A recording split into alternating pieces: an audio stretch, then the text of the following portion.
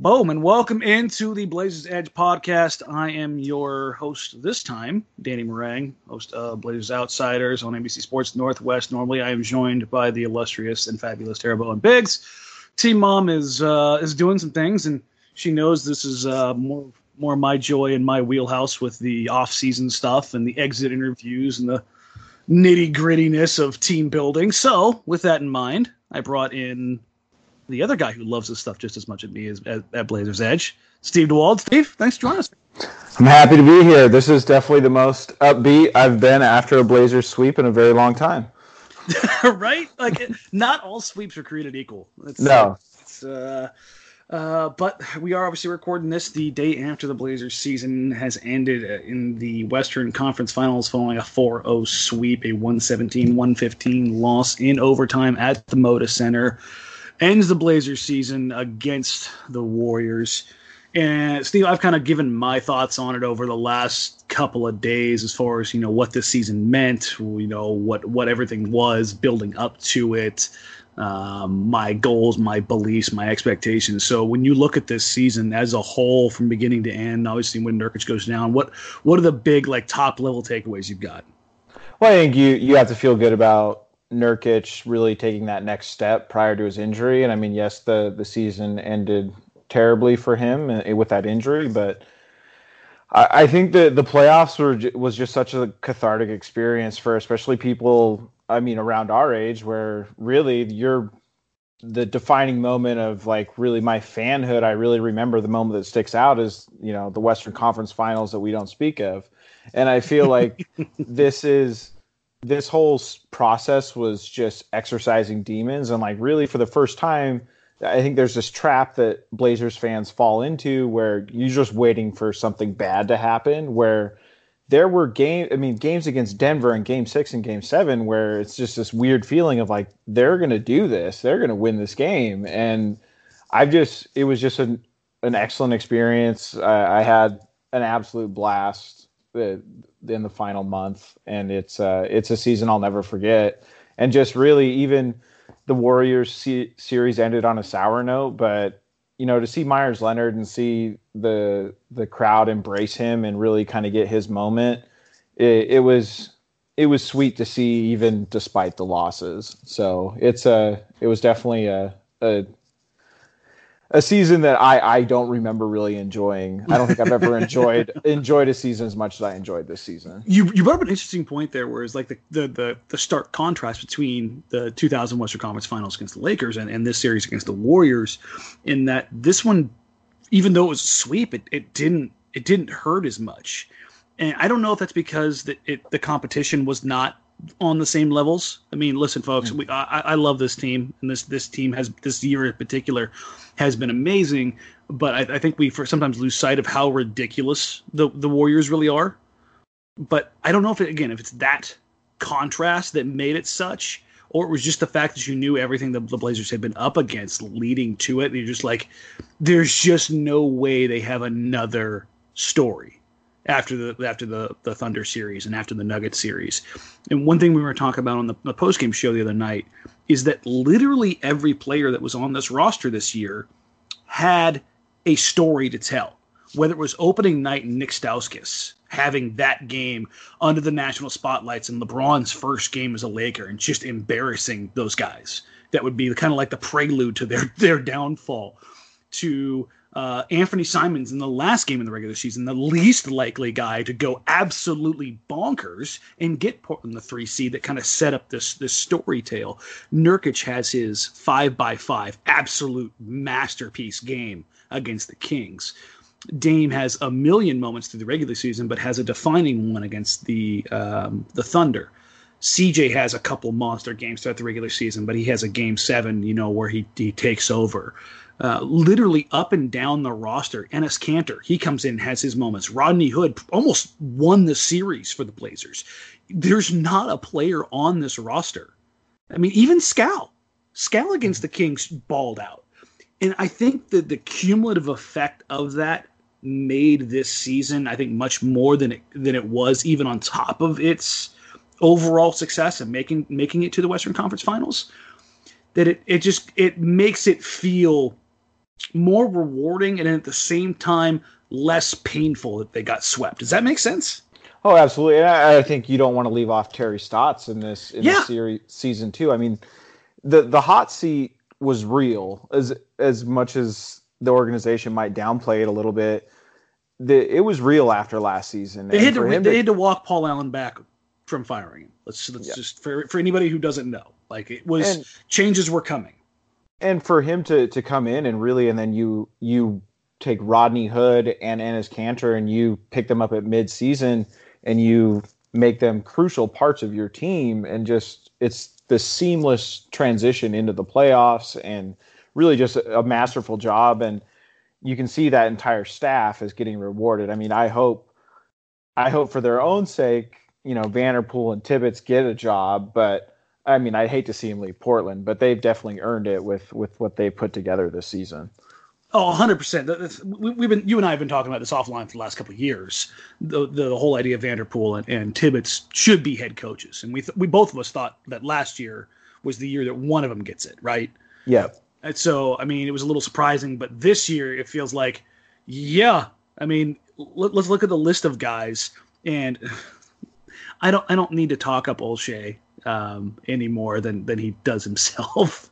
So I'm not going to do it. But he did make a point that I think really drives it home, and Terry Stotts backed this up as well. As far as developing guys, the culture of the Trailblazers from Terry Stotts down through his coaching tree is unmatched in the NBA. Think about the second round guys, the cast off guys. Who has come here and been a failure? Mm-hmm. None of them. I mean, whether it's Alan Crabb, Jake Lehman, Pat Connaughton, Will Barton, the rehab projects of Maurice Harkless, Al Farouk Aminu. Everybody wants to talk about, this person's this person's that. They're effective NBA players. Now, they may not be in the best possible position to succeed because they have certain shortcomings, but every single one of them has come here and been rehabbed, kind of mama birding them out of the nest to be better. I mean, the Trailblazers have made a history now out of rehabbing and rebuilding point guards and putting them back in the wild. I mean, just look at all of the backup point guards they've had over the last 7 years. It's nuts. So, go ahead. I think the casting coaches out of creating his own coaching tree is kind of the next step. And it's something he touched on in his exit interview today. And it's just something where it's always kind of funny because when does a branch on another coach's coaching tree become a tree of its own? Like, when did Bill Belichick become not a part of Bill Parcells' coaching tree in football, and then all of a sudden creates his own tree and his own branch? And it's like, and I mean, Terry Stotts comes from, George Karl, worked under Carlisle, and now I think he's going to, I could see Vanderpool and Tibbetts, and I think even Jim Moran is another guy who's going to be a coach in this league someday. And I think all three of these guys are going to it's going to reflect the type of work and the type of culture that Terry Stotts has had from day one, him showing up in Portland. So we've touched on kind of how the season ended, what it meant for us, that whole idea, the culture of the building, and the things that matter, because I've been critical of the continuation and culture and how it, while it's effective and it certainly means something, I thought it was a little bit blown out of proportion. And while I think it did come home here in this season, I also think it's still something to keep in focus, is that they added talent to this team. That's the main reason they got better. But the culture probably got the most out of that talent. Kanter wasn't playing basketball when he was in New York. Rodney Hood was in the dark place, with the Cavs. The man waived his bird rights, something that enables him to get some money to be able to stay in a market. Like, those are things that let you know that the culture here is doing well enough. So I think that's a good point to pivot to what occurred today, which is the exit interviews. First of all, we're going to focus on the guys, the early exit interviews before there was the break, and that's the mainstay guys right now, which is kind of crazy when you think about Dame and CJ, sure, but then Myers. Myers was the next guy, or one of the early guys up on the podium, which was fitting considering he is the longest tenured Blazer with Damian Lillard and the way the season ended. So let's tackle the guards first. Steve, what was your first reaction between Dame and CJ's exit interviews? Well, I think it's CJ is kind of business as usual. I think he's not really going to surprise you too much. I think a lot of times he's very polished in front of the mic. I mean, I think he definitely played into, and rightfully so, the idea of, sticking with this backcourt and seeing where it can take this team. And he definitely wanted to drive that point home. I think with Dame, I think it was interesting to hear him kind of talk. Like, my favorite part is when I don't know who asked the question about the Supermax, but it's like, all right, are you interested in the Supermax? And it's like, yeah, duh. Like, I'm going to sign a Supermax. Why wouldn't I be? Yeah, I think he was like, I'm confused by that question. And then just some of the little things culture-wise, like you just hear about not only Dame and CJ, but how this whole organization talks about the rookies and some of the other guys on the roster that are further down, how they talk about just professionalism and being a good veteran and setting an example. And, and even like, it kind of touched my heart a little bit when Dame said, when he was talking about Anthony specifically, saying, you're going to be, when I'm on my way out, you're going to be talking to this guy every day. And it's like, it's kind of the first time you kind of see, Dame approaching, he's in the middle of his prime right now. And he, it's there. I mean, acknowledging it's the finality of what could be over the hill. Yeah, exactly. And I think that just really kind of makes this whole run that much more special. Yeah, I'm going to kind of echo the same sentiments. The one thing that I thought was a little bit strange, not necessarily strange, but something I just noticed, it was different from his exit interview last year. And granted, they entered it under different circumstances. But I didn't hear Dame specifically go to bat for any of the impending free agents. So I didn't hear him specifically speak up on, I would like to see X person back. And I think we can go back to last year and look at how he spoke up about Ed Davis and what he meant to that locker room. And this isn't me like trying to stir the pot or Dame wants all of these guys gone. I just think that as the team leader, as the guy that the organization is going to go to, I think he's doing the responsible thing here in leaving all the options open and not showing his cards publicly. That was just something that kind of caught my ear a little bit. And like you said, CJ was very businessman-like. He just kind of took care of what he needed to. And yes, he backed up I think this backcourt can work, which I think you and I will talk about a little bit here as we look towards the off season. But overall, I thought that was pretty much spot on. Damian Lillard, CJ McCollum, like, what we would expect from those guys in that moment, right? There's nothing huge that came out of that you were like, oh, that's new. I mean, it's exactly what you want to see from your guys on the way out. Like, I mean, it's this organization, this level of play starts with Damian Lillard, but CJ McCollum is just as important in a lot of ways, and the relationship that those two have are important, and just seeing them go out, go out with their normal class is always nice to see. It is one of those things that, like you said, it's nice to see because when you look around the league, that's not always the case. All right, so let's push this over to kind of the hero of the hour, and that's Meyers Leonard. He, for anybody who doesn't get to see Meyers regularly speaking into the media or, just in general, what you saw today is basically what Meyers is. A really forthwith, honest, maybe to a fault dude who just loves his teammates and just wants to be loved. I thought it was really, really, really, really revealing as far as how he described his past 2 years, the anxiety he felt when he came to the gym, how he didn't want to go out in public for fear of what people may or may not say about him, which has got to be a strange situation when you're 7'1" and, built like him. Like you can't go out because you can't hide. Like Dame and CJ can hide a bit. Like if you're not a avid basketball fan, those guys could kind of blend in. Once you kind of get past them, it's tougher. Meyers can't hide. Nurk can't hide. You know what I mean? Mm-hmm. So for him to discuss like all the situations that he went through to overcome the injuries and to take responsibility for 3 years ago, coming in 2 years ago, how he had lost his teammates' respect and the staff and the organization's trust and confidence, and how he knew that year was kind of a sunk year, that he had to use that year to build it up. And last year was the first year where he could start to earn some of it back and have it matter. And this was the year where he was just going to be a professional and show up and handle it. Like, if you think about that, that's a 3-year plus cycle just to get back to where you're okay. Mm-hmm. That's a hell of a thing to overcome and end the season the way he did. And excellent timing for a contract year. But right? I'm just being a cynic on that. Like, I think it's genuine. 4 years. No? Okay. I think you have to the cycle and the acknowledging of how long that cycle was impressive. I mean, it took a lot of planning, and it's awesome to see it kind of. Hopefully it's going to pay off. Hopefully this story doesn't end with the last 2 games that he played being the high point.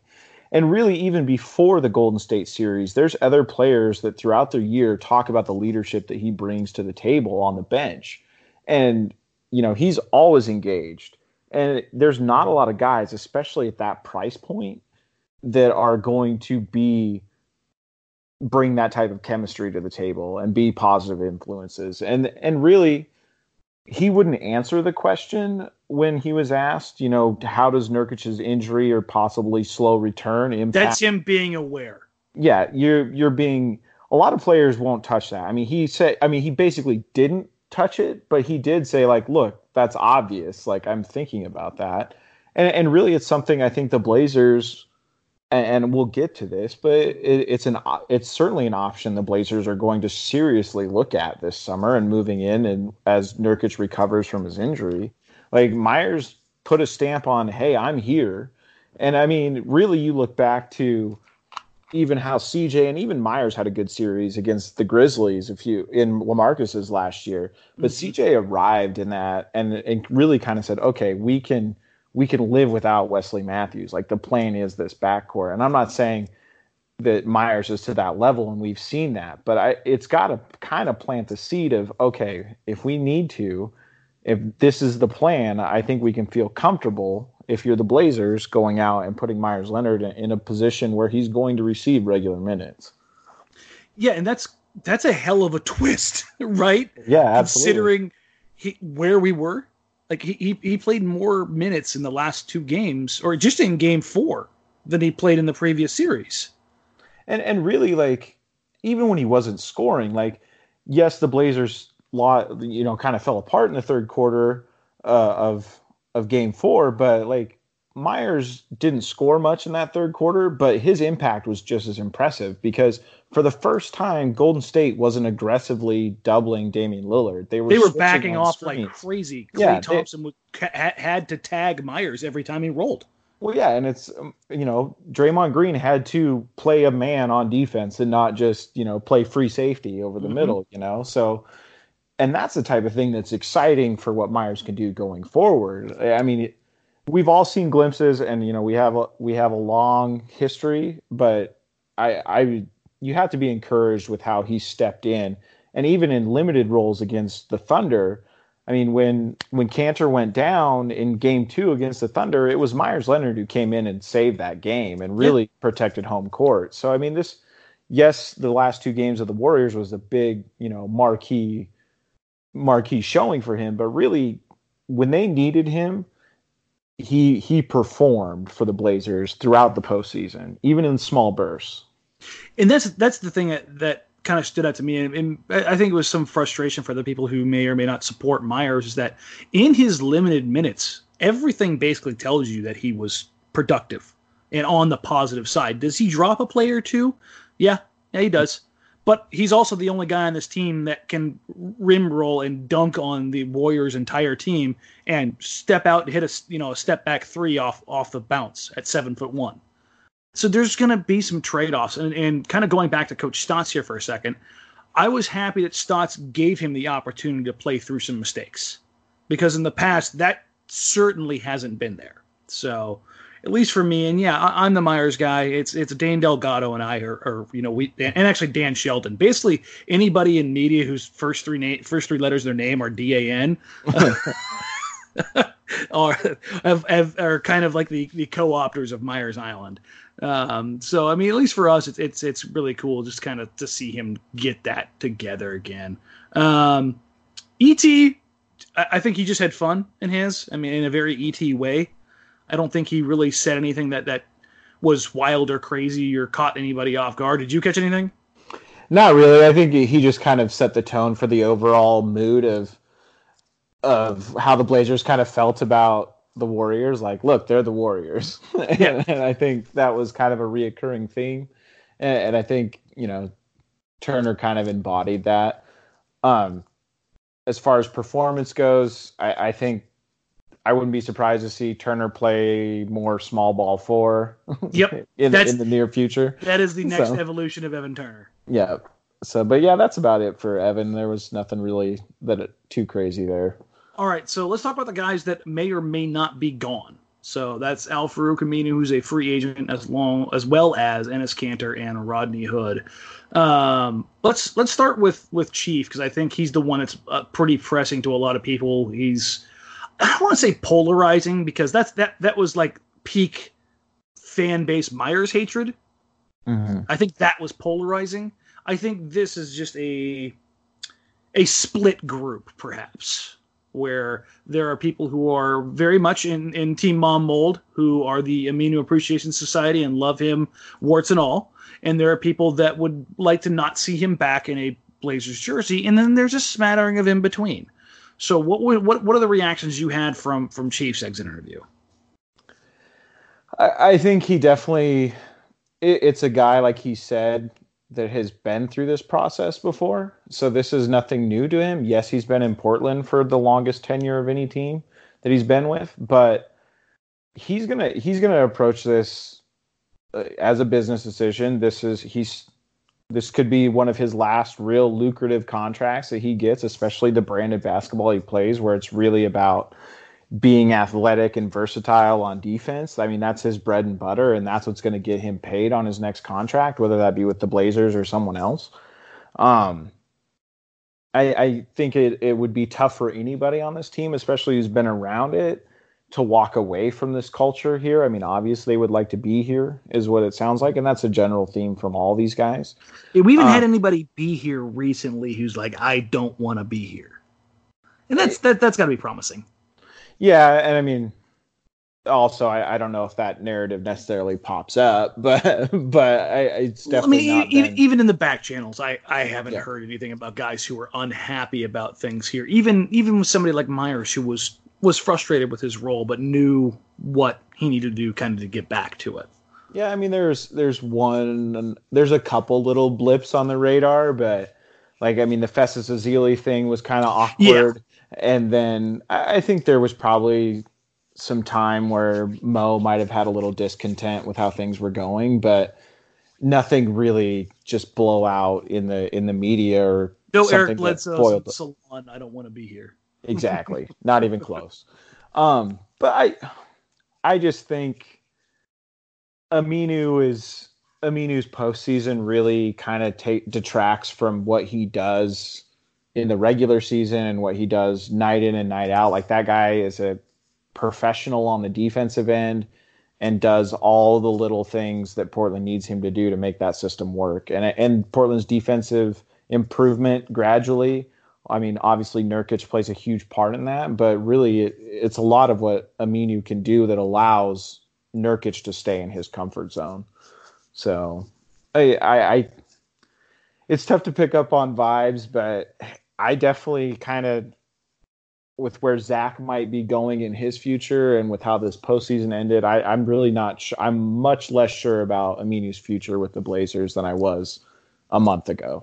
Which is kind of crazy, because like throughout all of this past year, most of the belief, 98% of it, were around Aminu. And the idea that the Blazers, because of their financial situation, would have to bring him back. Well, now they've got this unbalanced roster. They've got, 24, 25 million, 26 million, maybe more committed to the center position. And half of it is unsure of when it'll be available. So now the Blazers have to find a way to dance around this. And while you would like to keep that continuity, you would like to keep that familiarity, they also perhaps have more holes to cover up for, and they can't afford to have holes in other places. And from the sound of and the tone of Aminu's voice and the way he was answering things, my takeaway was that he wasn't resigned to the fact that he was gone, but that didn't sound like a guy who's coming back. Like, certainly. Like, oh yeah, no, we'll figure it out. My agent will... Like, Enes Kanter sounded more confident about coming back than Aminu. Yeah, I think it's that. Or do you want to switch into Kanter now? I was going to use that as a transition. Okay. Yeah, because Kanter's going to sound positive about everything because that man is happier than anyone about getting the hell out of New York. Yeah, absolutely. And I think the thing with Kanter, though, is Kanter's embraced every city he's gone to, really, outside of Utah. That's true. and I really, like, as much as I want to believe that, I really do think Kanter loves this city and loves Portland and all that, but I also think it's if I'm Kanter's agent, that's exactly the type of press conference I want him to go and have and leverage a situation, because you're putting pressure on Portland's front office at that point, because you have a burgeoning fan favorite who's saying all the right things about the market, and you're going to force, Neil O'Shea to do, Ed Davis 2.0 basically this summer if you don't find a way to bring him back. And granted, Kanter is going to get a lot more lucrative offers, I would assume, than what Ed Davis had. Like, if Kanter comes back to Portland, it's because he really loves being in Portland. And he definitely gave off that vibe in his defense. And as I was saying, I think he genuinely does something here that it's got to be rewarding for him to feel that love reciprocated, because that wasn't exactly there in other places. Now, he was beloved in Oklahoma City for the most part, but with his situation with Erdogan and Turkey and whether or not the red notice or not, clearly it's something that weighs on him at all times. And the reception that they've gotten here, obviously with Ron Wyden working with people trying to get the passport update so that he could travel to Canada just in case the Blazers were to face the Raptors, little things like that. And I think he just wants, he truly does want to be somewhere and winning. On the flip side of this, none of the potential free agents the Blazers have on their roster are candidates for that TPMLE outside of perhaps Aminu, and they shouldn't be. Kanter played himself into $8 to $10 million a year. Rodney Hood played him into probably the same margin. Seth Curry played himself into $6.5 to $8 million a year. Like, none of these guys should be taking 5.7. These aren't reclamation projects. They've been reclaimed, right? So it's going to be interesting to see how this whole situation kind of plays itself out with these group of guys. And as happy as Kanter sounds, and he did, and he absolutely positively sounded thrilled about the idea of playing here. But I think at the same point, why piss off a Portland, city, even if you 100% know you're not coming back, and be like, no, I'm not coming back. You know what I mean? Exactly. So he's playing the leverage game incredibly well here. Well, and also, I mean, you brought up the Turkey situation, and I mean, it's well documented. And I mean, at that point, he really has to maximize his earning potential to really just make staying power, because he's looking at potentially being in exile for the majority of his life. So he's really got to do as much as he can to collect as many assets as possible at this point in his career. All right. Well, we kind of touched on him a little bit there, but Rodney Hood. From all, I can't even say it, for all intents and purposes. Got to go to the commercial. Dude, I can't utter that phrase without wanting to just punch myself in the face. Okay. I hated that commercial so much. But for all intents and purposes, man, he looked and sounded as genuinely happy as a guy could be after coming out of the situation that he had in Cleveland. Because the things that I heard behind the scenes weren't exactly great. They weren't to the level of what I heard when, Nurkic was in Denver.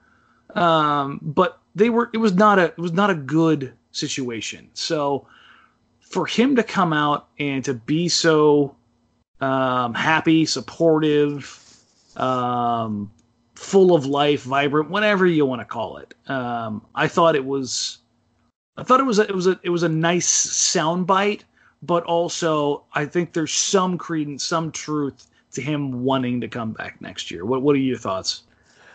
I think Rodney was definitely a little more forthright about the whole free agency situation than, let's say, a guy like Cantor was. Like, it was very obvious that Rodney was like, look, I'm going to weigh all my options, and this is what I'm dealing with. Yes, it was great here this season, but, at the end of the day, he's got to do what's best for him. Team get the bag. Yeah. So, and I mean, really at the position he plays and the style he plays, if he can play like he did in the playoffs, there's going to be a team that's going to, pay him handsomely to come there. What's his number in your mind? I really, though, those wing guys don't grow on trees, so really, scarcity matters.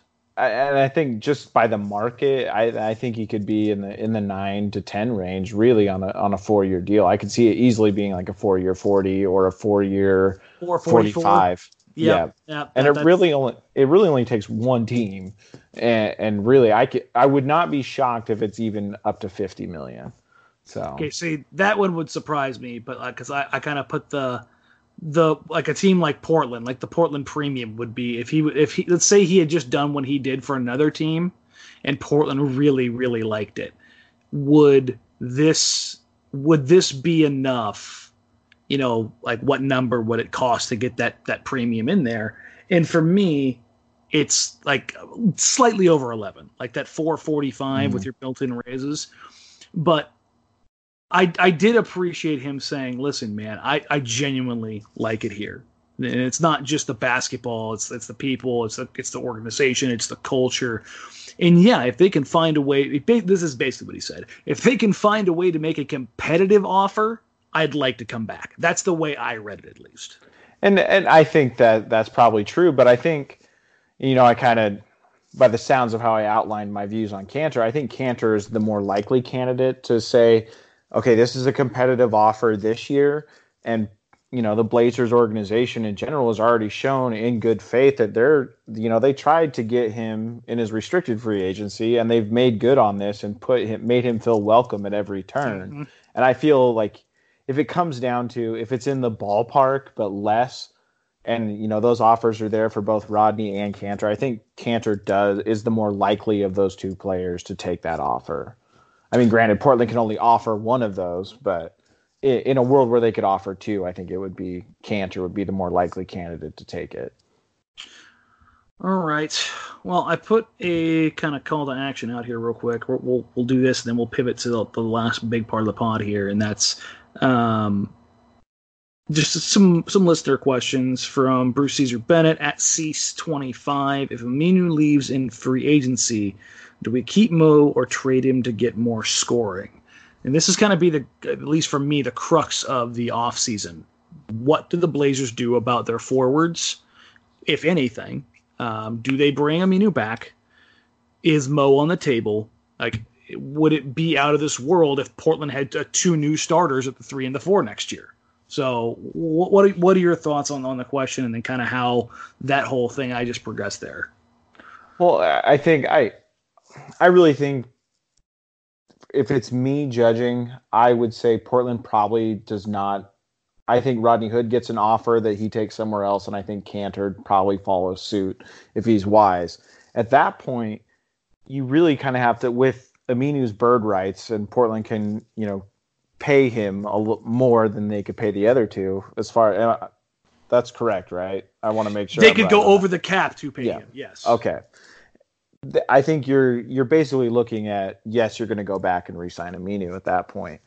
And really with Mo Harkless, give me Mo Harkless in a contract year. I will sign up for that all day. Like the worry is that you make another huge offer, and maybe you want to explore another option after the season. But as far as value for you've already paid for 3 years, you might as well get a guy who's playing for his next big contract. And really, as unfun as it sounds, I really could see Portland running it back with their forward rotation. Okay, you could see it happening. What do you see as the likely scenario? I think Mo's here. I think Mo, even though Mo is the most, I would say, the most tradable of the expiring contracts that Portland has, I think he's there just because he is going to play at a high level, and I think he can do a lot of the things that Aminu does as far as being at the power forward. Like when Aminu was at his, or when Harkless was at his best in the postseason, and even down the stretch after Nurkic went out, he was really, and I've harped on this and I've said it before, is he's kind of playing that Noah Vonleh type role when Noah Vonleh did have some success here in Portland, where he's coming off the baseline, he's working from the post and making himself available late in the shot clock, which is super valuable for a Blazers offense that does a lot of stuff on the perimeter. But when that gets locked down, Dame and CJ are both looking for guys and easy passes to get in and get good looks in the paint. And really, Harkless has delivered on that in opportune moments. And I would likely, I think you're going to see more of that going forward.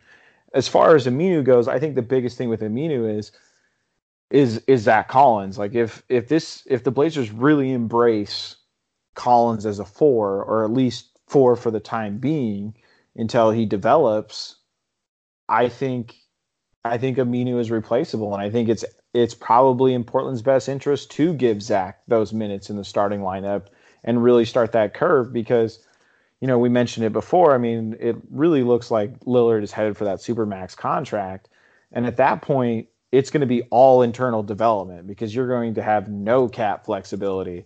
So having a guy like Zach develop into, a relatively high level starter is going to be imperative for the Blazers' future success. It's a big old case of ruh-roh if things go sideways at that position right now because of the limited effectiveness of their cap space right now. I mean, functional and otherwise, it's just not a good place right now. We're not going to beat that drum too much. Let's go ahead and flip it over into the offseason since we're already kind of progressing there, and we'll kind of spend the last portion of the pod here. The idea that this team has to make major changes to, let's say, be more competitive in the Western Conference Finals, enough of a threat, like not necessarily, it doesn't have to be the way the Rockets were kind of viewed last year. Or let's say the way the Rockets were viewed this year. Do you think drastic changes are met? So let's just kind of start from there as the building block. I mean, the Blazers could follow this Rockets game plan if you let a guy like Aminu leave and some of your more athletic forwards leave. I mean, that's basically what the Rockets did when they let Luc Mbah a Moute leave. And really that had a drastic impact on their defense for a large portion of the season. I don't think Portland should panic here. I think there's definitely a case to let's see what this looks like when Nurkic is healthy, and the rest of the team has a bunch of playoff experience under their belts now, successful playoff experience. So I don't think the pressure's on them to try to replicate kind of what the Rockets did. Obviously, I think you need a little more dynamic play on the wing, but I mean, there's very few NBA teams that don't have that on the top of their wish list as well. And just where Portland sits from a flexibility standpoint, it's hard to imagine them really finding, a transcendent power forward or small forward that can really make a big impact on both ends with their athleticism. Okay, the big overarching question or theme that seems to kind of be going on in the background right now does this season, the success of it, does it define the Lillard-McCollum era and make it so that this is them saying that this backcourt can and should and will work? Or is there still a case to be made for breaking up the backcourt and pursuing the more traditional 1-3 superstar or a bigger 2-guard? I think for the immediate future that this run definitely validated the idea that this backcourt can take the Blazers to a very high level.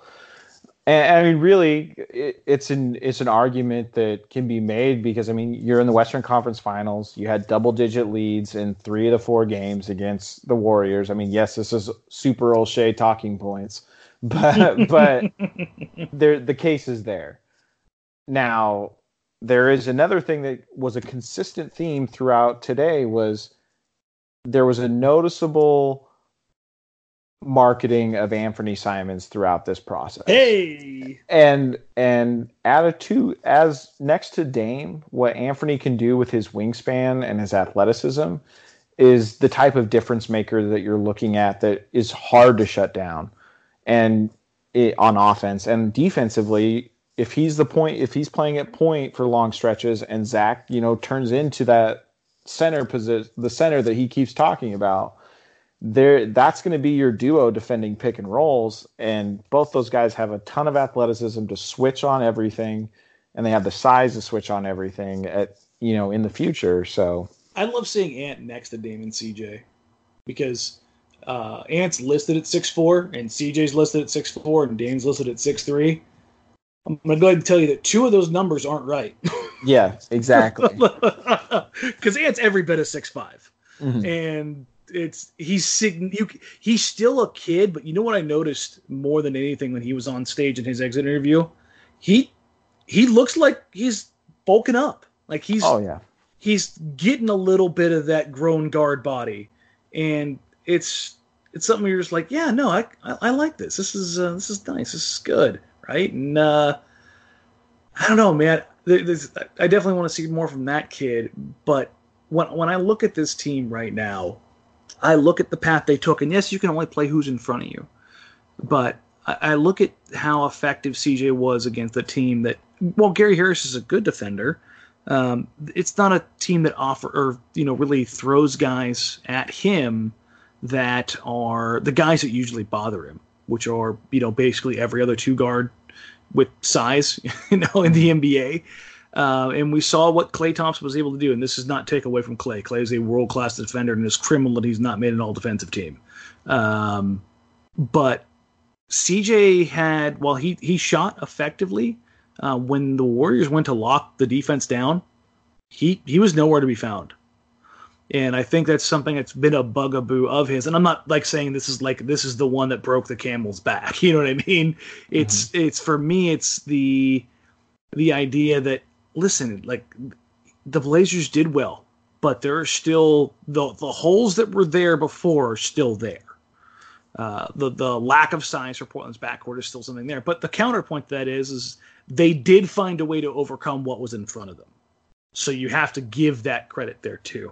So I think I've moved a little bit off of you have to break up Dame and CJ to make this team a more functional team, and I think that'll change one way or the other back to where I was or softer on the stance with what the Blazers do this summer, because this summer is going to be defining for them and what it kind of means going forward. The other part of this is, so you're looking at the big scheme stuff as far as Dame, CJ, your building blocks, Terry Stotts getting his contract. The big question mark, obviously, is Jusuf Nurkic. We got the update that there is no update, basically, right? That there is no timeline. I've seen a lot of people ask why. I constantly, when I reference Nurkic's injury, I say December. And for anybody who's wondering, that's because I'm not going to give the best case estimates for a return from an injury like this. I think that's a little crazy to do. So with that in mind, are you comfortable with what you've seen from Myers Leonard, from Zach Collins, that heading into the offseason, the Blazers don't need to spend that $5.7 million on a big man? I think I would not be ecstatic if that's your two centers going into next season. That being said, I think you can go out and get a veteran center for a vet minimum in a lot of cases, a guy who can come in and play 10, 15 minutes, or you might be able to really find a guy at a decent price that can come in and play that position.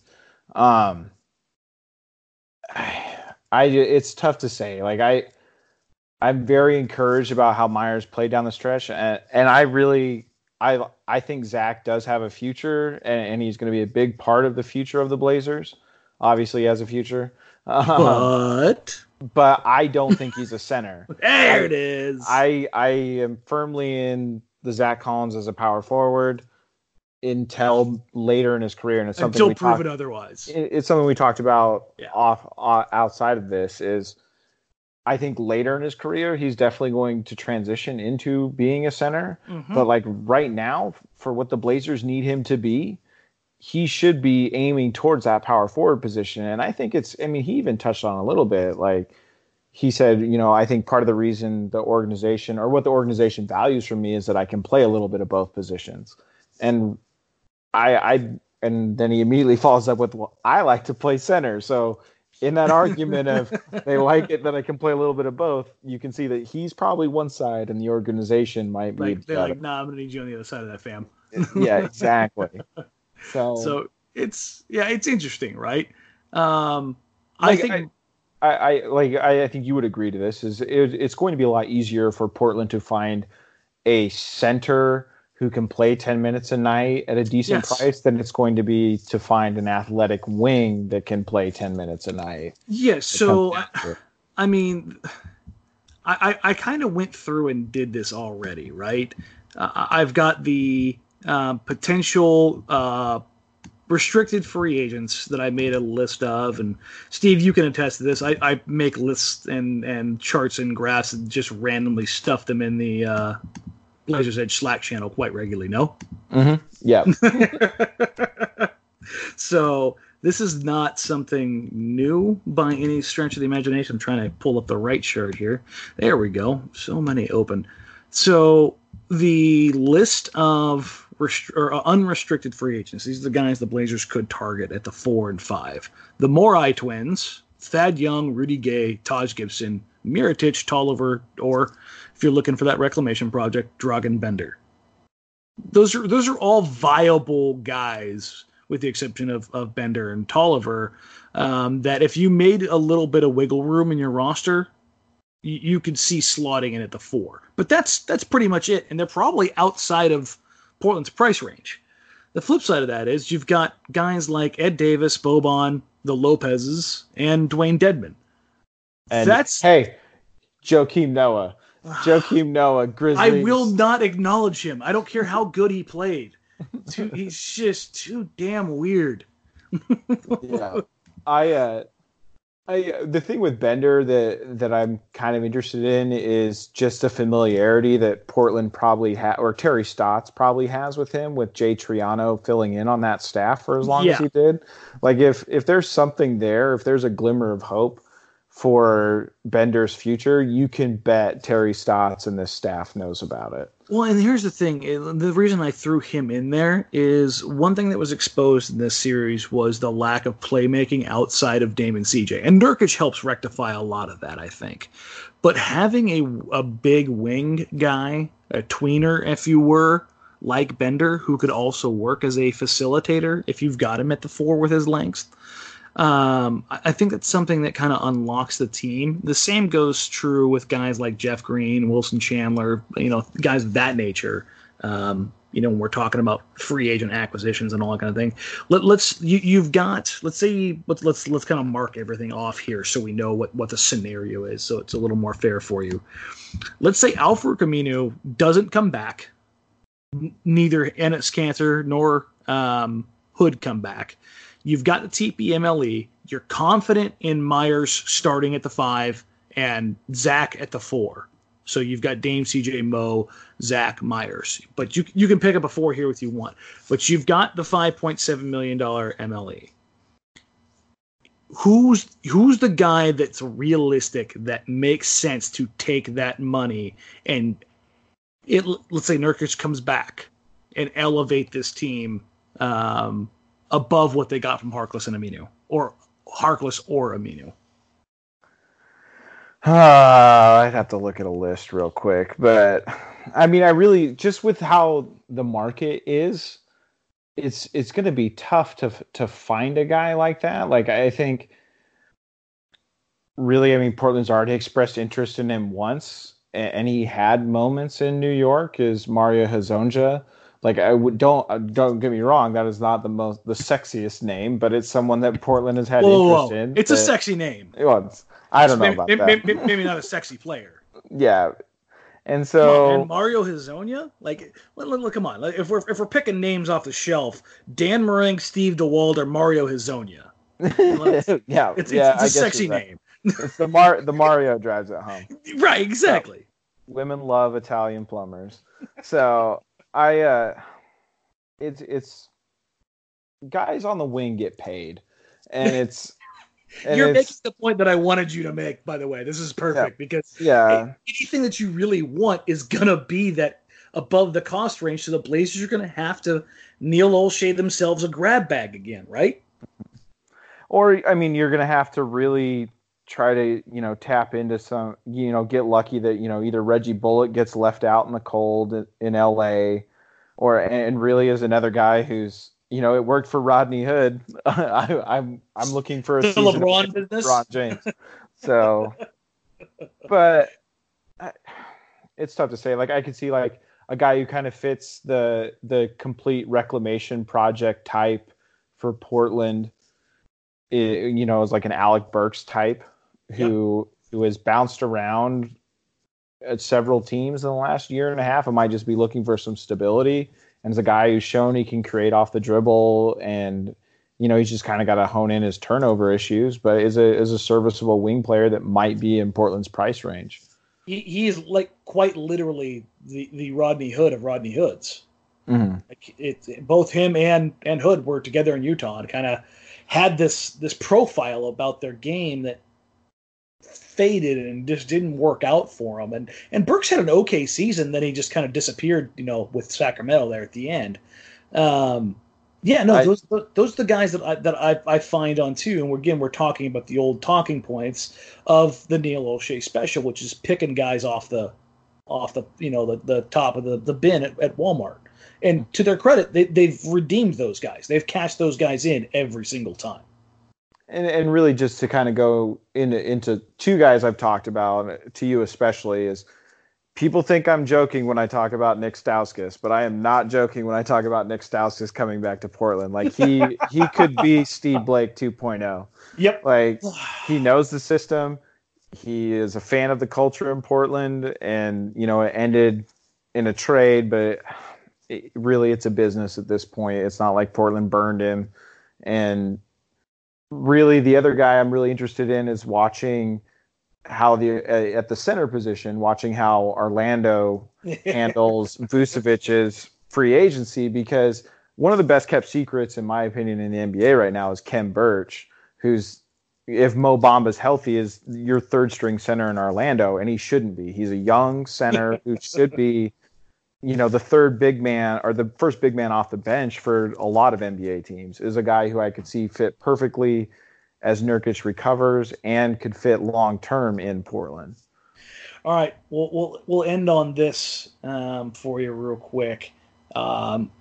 Give us your draft primer.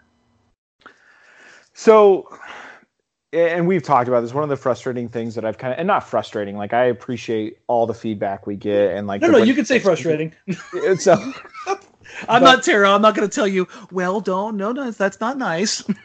But Portland has to have controlled assets on their team. Yep. This idea that Portland needs to trade this first round pick, like, unless it's like a sweet deal where that first round pick is the breaker in it, which I don't think it is in this draft.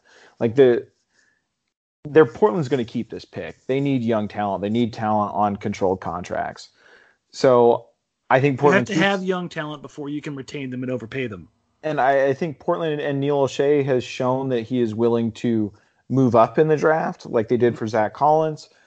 I think just because Portland right now doesn't have a second round pick doesn't mean they won't have one on draft night. Like, this team can, it'll be a little different with Paul gone to see if they spend the money to get back into the second round, but I think it could be there. And I mean, you're talking about a marketing dream if you get back into the late second round and take Taco Fall. Like, please bring Taco Fall to Portland. Like, could be my entire draft primer. But really, I think Portland, unlike last year, there's guys that fit a need for them in their draft range where they're at pick number 25. Last year, when you're looking at pick number 24, you're looking at a lot of point guards, a lot of guards, positions that Portland already had a lot of. Yes, they took Anthony Simons, but Simons is such a high upside pick there, it made sense.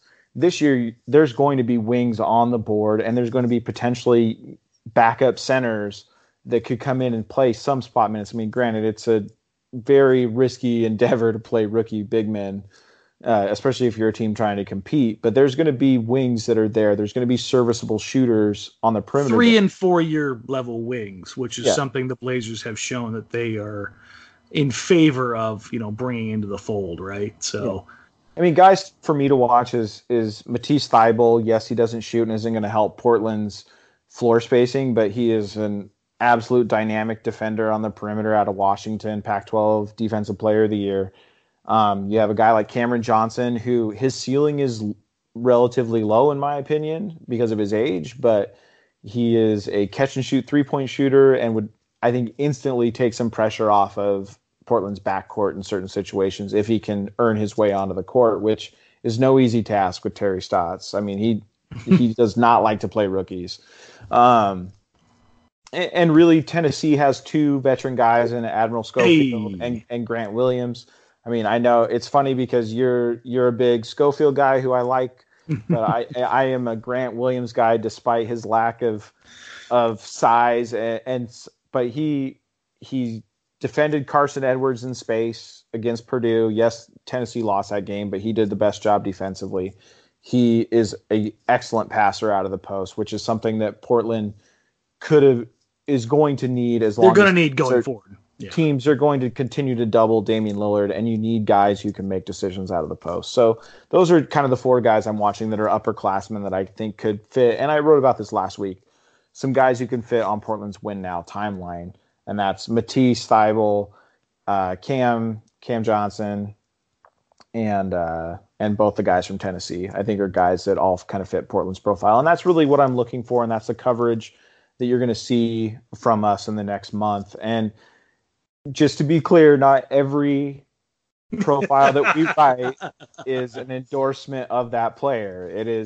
This is a player that is in Portland's draft range. Steve really likes Bobo.